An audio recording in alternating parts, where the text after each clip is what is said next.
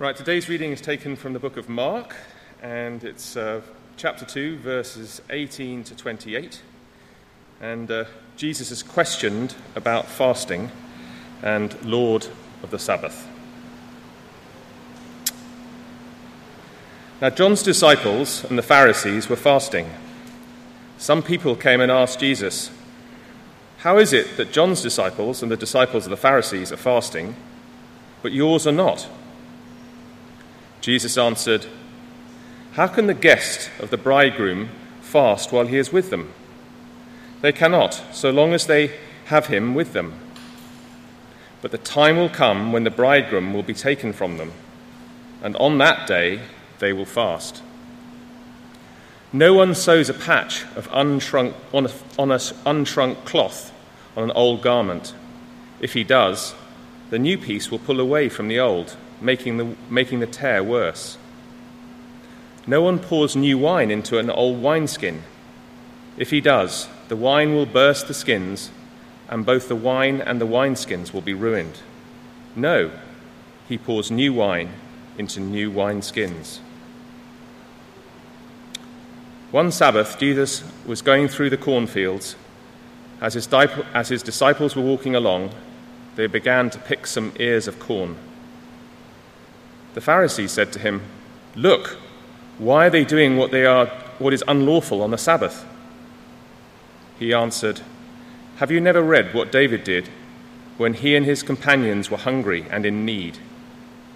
In the days of Abiathar, the high priest, he entered the house of God and ate the consecrated bread, which was lawful only for the priests to eat.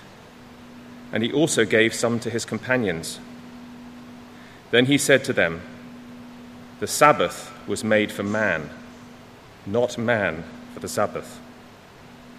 So the Son of Man is Lord even of the Sabbath.'" This is the word of the Lord.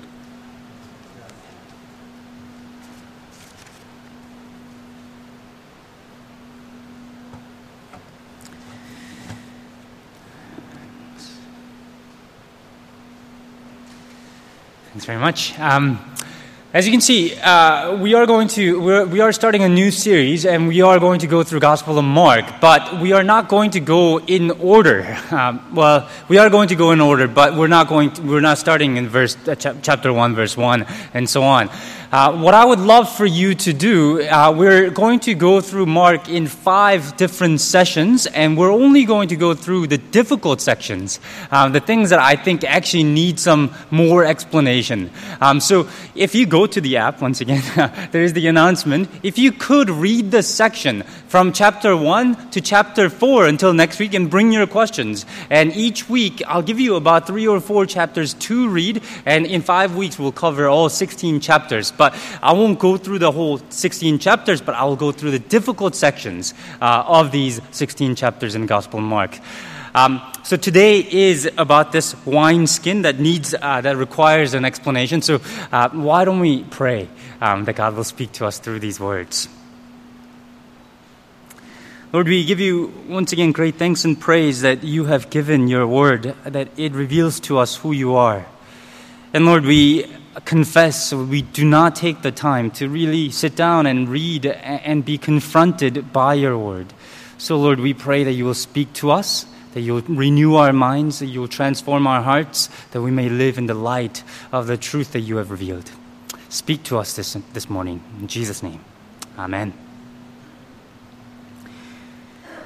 I don't know if fasting is something that you normally or regularly do. When was the last time that you fasted for a day or maybe for a meal even, to devote yourself to prayer and to reading of the Bible? Fasting was a familiar concept to Jewish people. King David fasted when Nathan came and confronted him and said, you have killed, you have taken away. He pleaded for God's mercy. Elijah fasted when Queen Jezebel was pursuing him. He probably fasted asking God to come and help and improve the situation that he was in. We saw Daniel fasting in chapter 9. He read the Bible, Jeremiah, and he figured out it's time for the return. And so he fasted and prayed that God would be true to his word, that his people will go back to Jerusalem, and the end of exile would come. Esther, remember, fasted. Esther and the Jewish people in exile fasted before Esther went before the king of Persia, trying to save all the Jews from extinction. And here in verse 18, we see people fasting there. John the Baptist and the Pharisees were fasting. But what they noticed was that Jesus and his disciples were not fasting. So they asked the question, why? Why is it that they're not fasting? Well, John the Baptist, his disciples were probably fasting because if you go back to chapter 1, verse 14, there we see John the Baptist being captured. He was put into prison. They were probably fasting to say, God, please deliver their leader, John the Baptist.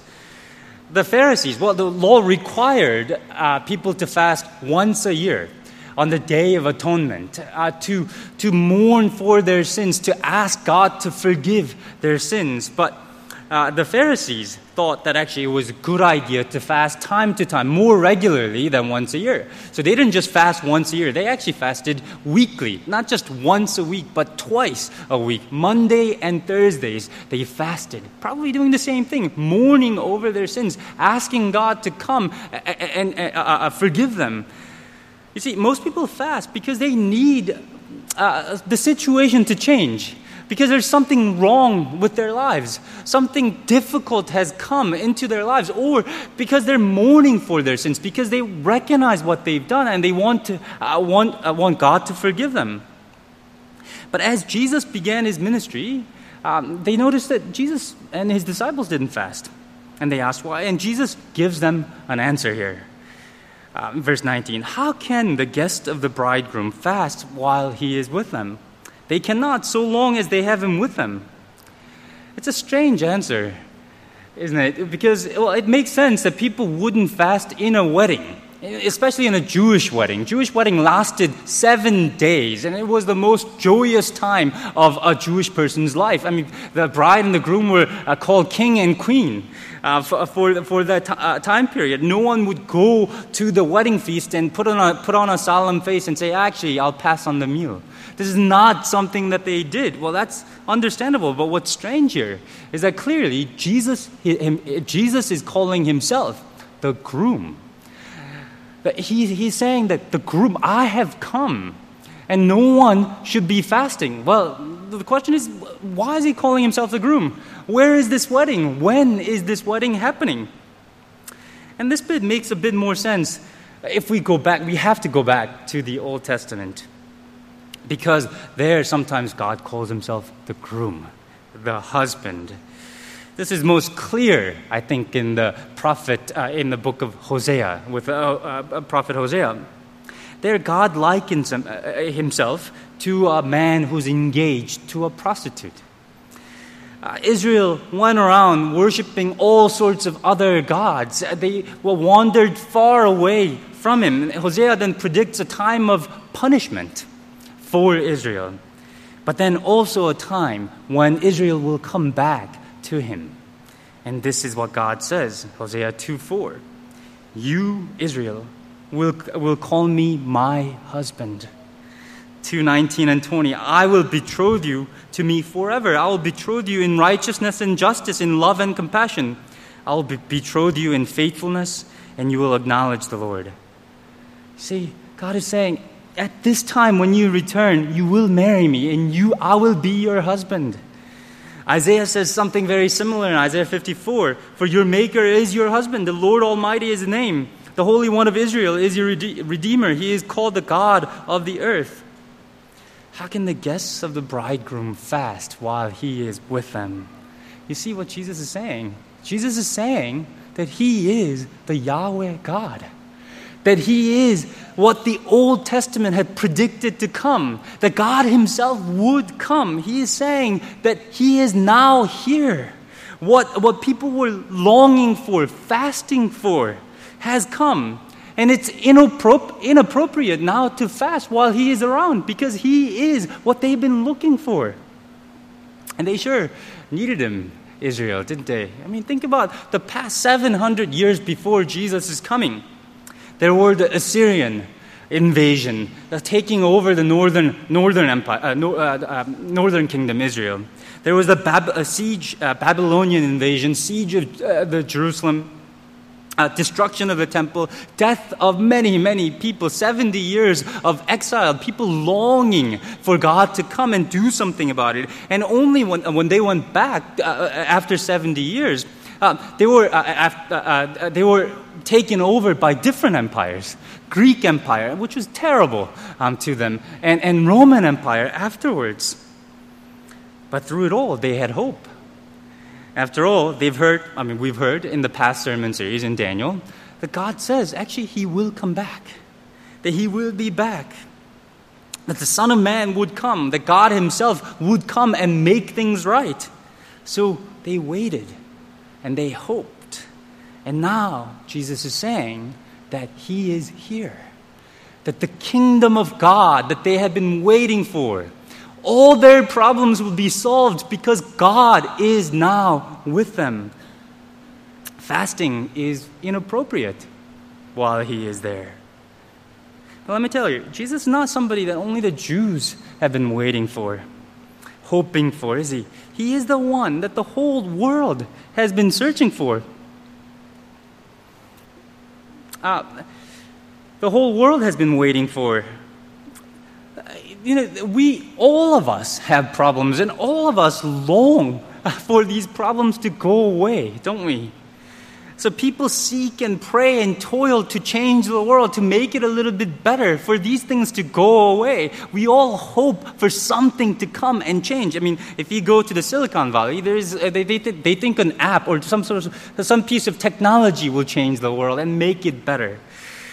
In the hospitals, they're searching for the cures for disease, for cancer, and for these deadly diseases that plague our lives.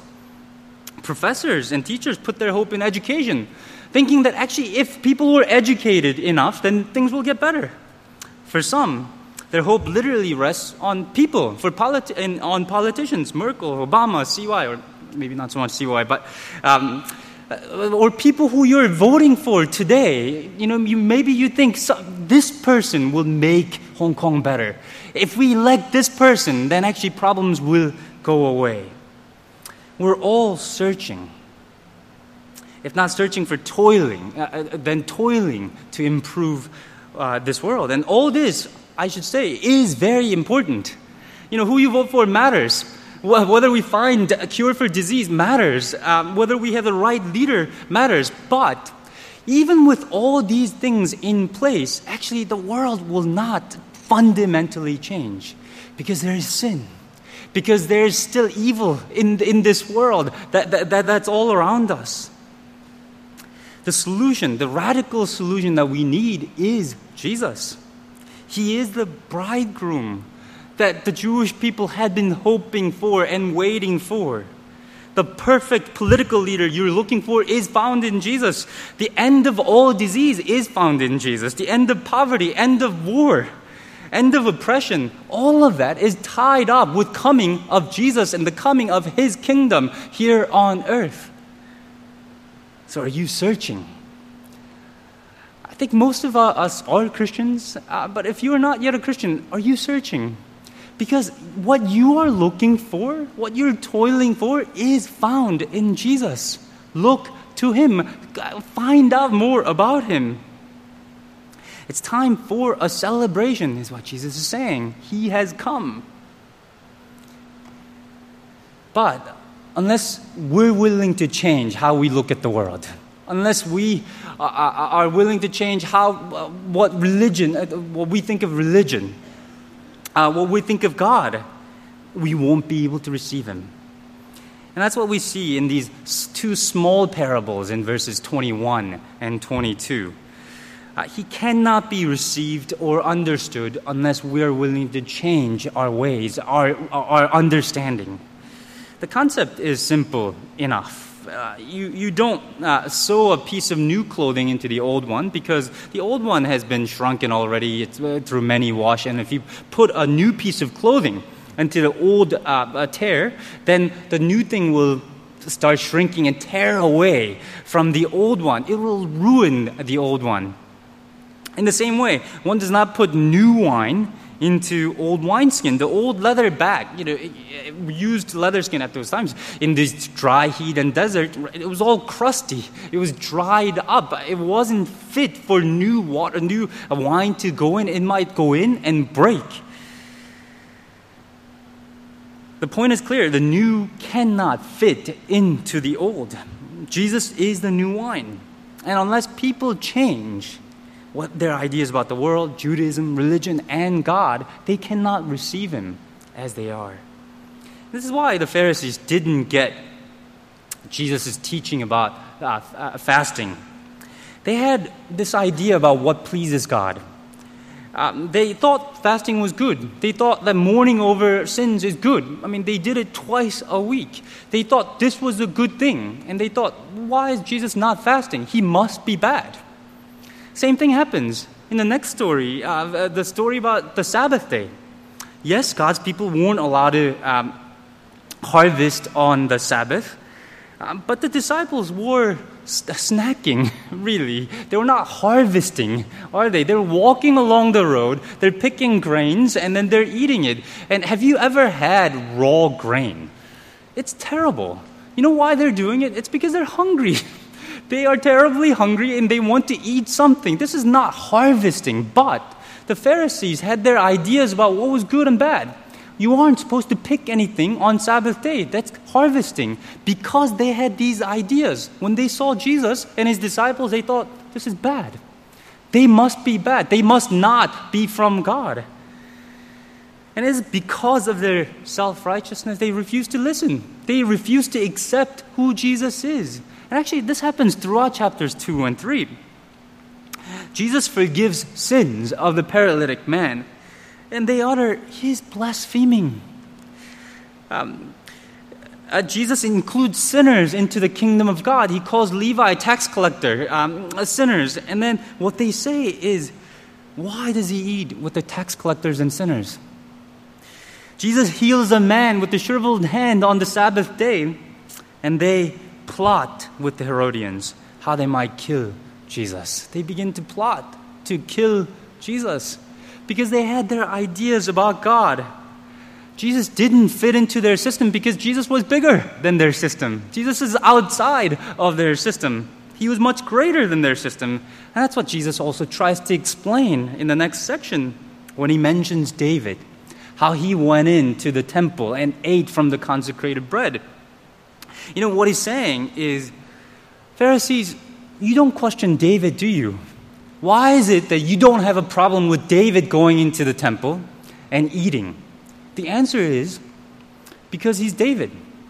Because he is undisputedly the greatest king of Israel. So you don't question David. You see what Jesus is saying? Jesus is saying, I am greater than David. You don't question David. You don't question me. I tell you what the Sabbath means. And to make that point clear, Jesus says in verse 27, the Sabbath was made for man, not man for the Sabbath. So the Son of Man is Lord even of the Sabbath. He is the Lord over the Sabbath. He's the one who created Sabbath. He is the one who has authority then to tell people how to obey what Sabbath means for his people. So how about us? How about you? What are the old wineskin, old ideas about God, about the world, about yourself, about religion that prevents you from fully receiving Jesus? Undoubtedly, there are people here who miss seeing Jesus simply because you just refuse to believe. You just dismiss the premise that Jesus could be God. Jesus can't be God because this sort of thing doesn't happen. Miracles don't happen.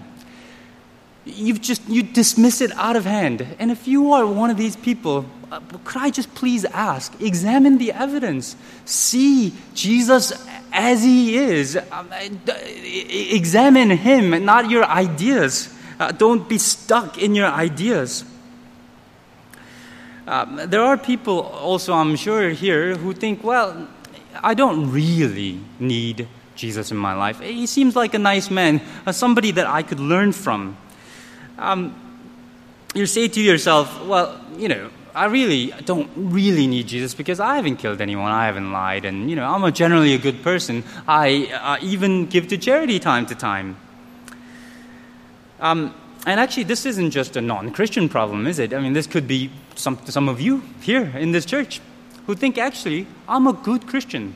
I come to church on Sundays, I tithe, I do nice things, I volunteer, I read the Bible, I even pray to him. All these things make me a good Christian. And if you think that you are good enough for God, if you think that you are good enough for God, that God can accept you, God will accept you because of what you've done, this is the most dangerous kind of old wineskin. Because if you think you're good enough, then you won't need Jesus, will you? Your goodness is what makes you acceptable to God, not Jesus himself. Jesus says himself in chapter 2, verse 17, one verse before our reading. This is what he says. It's not the healthy who needs a doctor, but the sick. I have not come to call the righteous, but sinners.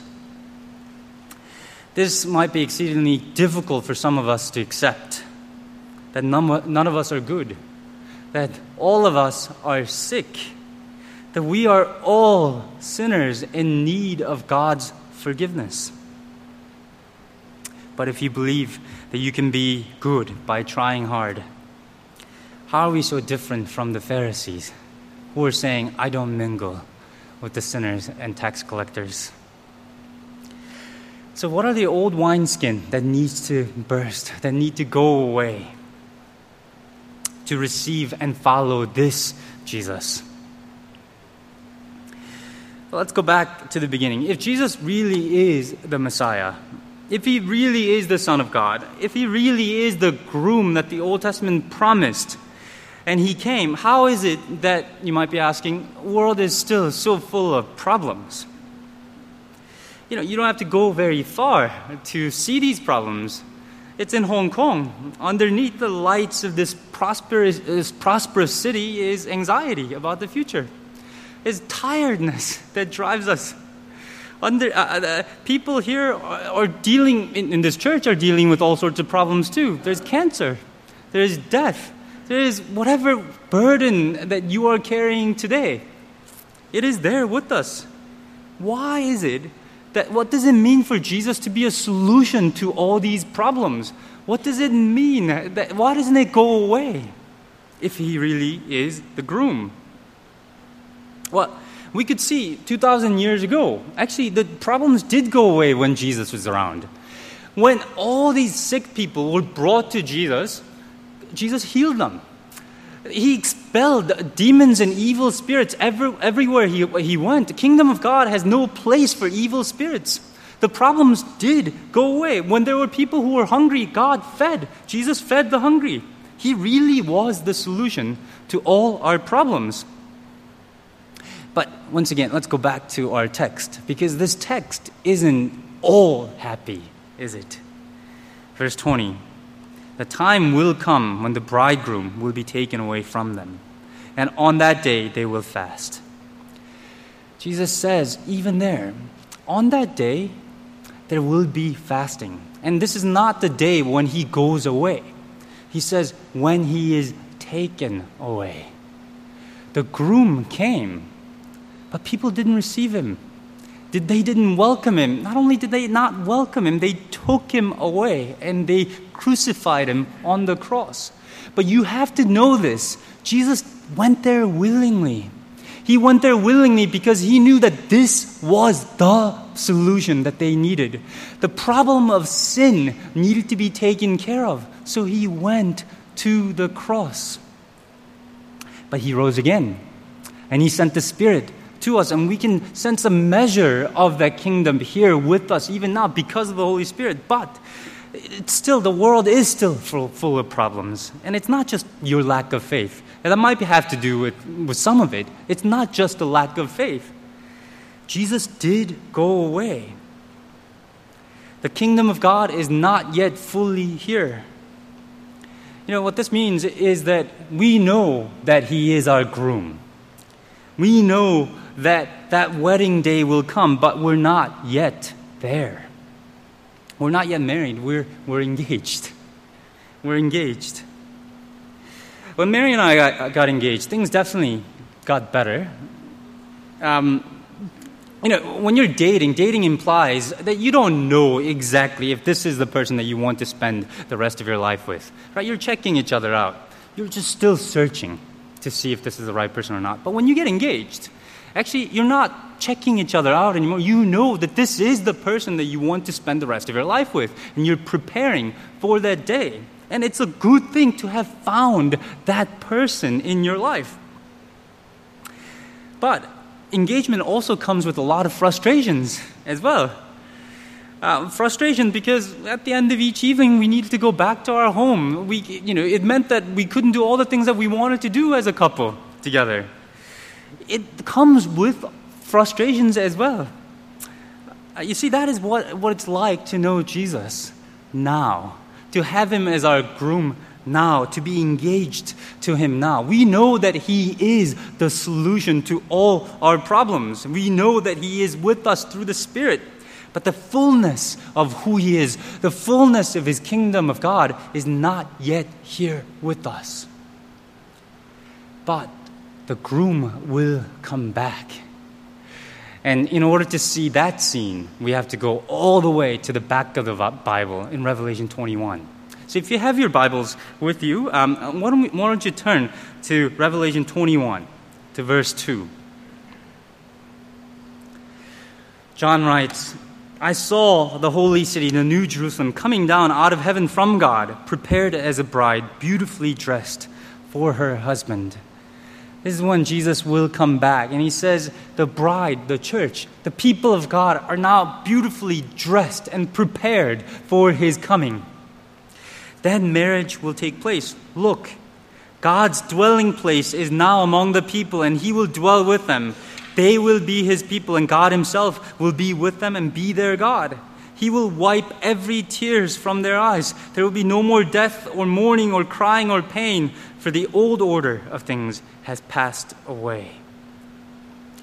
See, what everybody is looking for is found in Jesus. End of disease. It's not fully here, but it will come.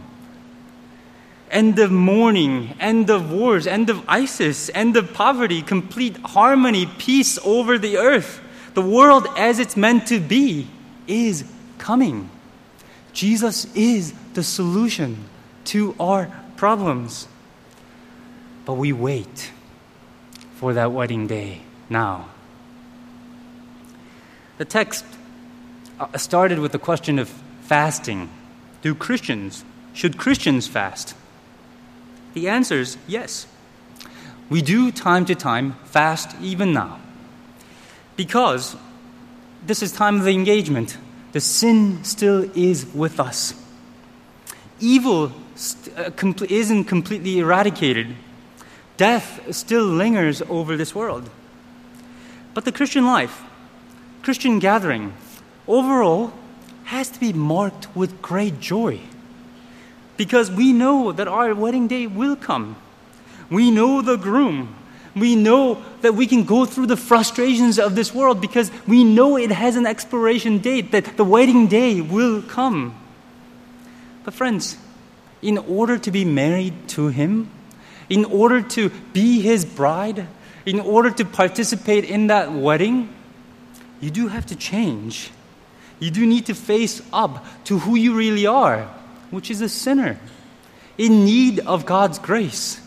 You need to also face up to real Jesus. He's not simply a great teacher who will make your life a little bit better. He's not simply a doctor who's come to heal our diseases. He's not a therapist for us. He is Yahweh God. He is the Lord over this world, who will come back to punish the wicked, exalt the humble, put an end to disease, this world of suffering. The one who will create us anew. The one who will create this whole world anew. He came 2,000 years ago, and He will come back. And so we wait now. Let's pray. Lord, your Son, Jesus, is our hope. He is our cornerstone. And we pray that now as we go, that we will be able to put our hope and faith in Jesus Christ. That we will hope for that day. We will wait for that day. That we will share this good news with others. And help us to wait joyfully, even through the frustrations of this world. In Jesus' name we pray. Amen.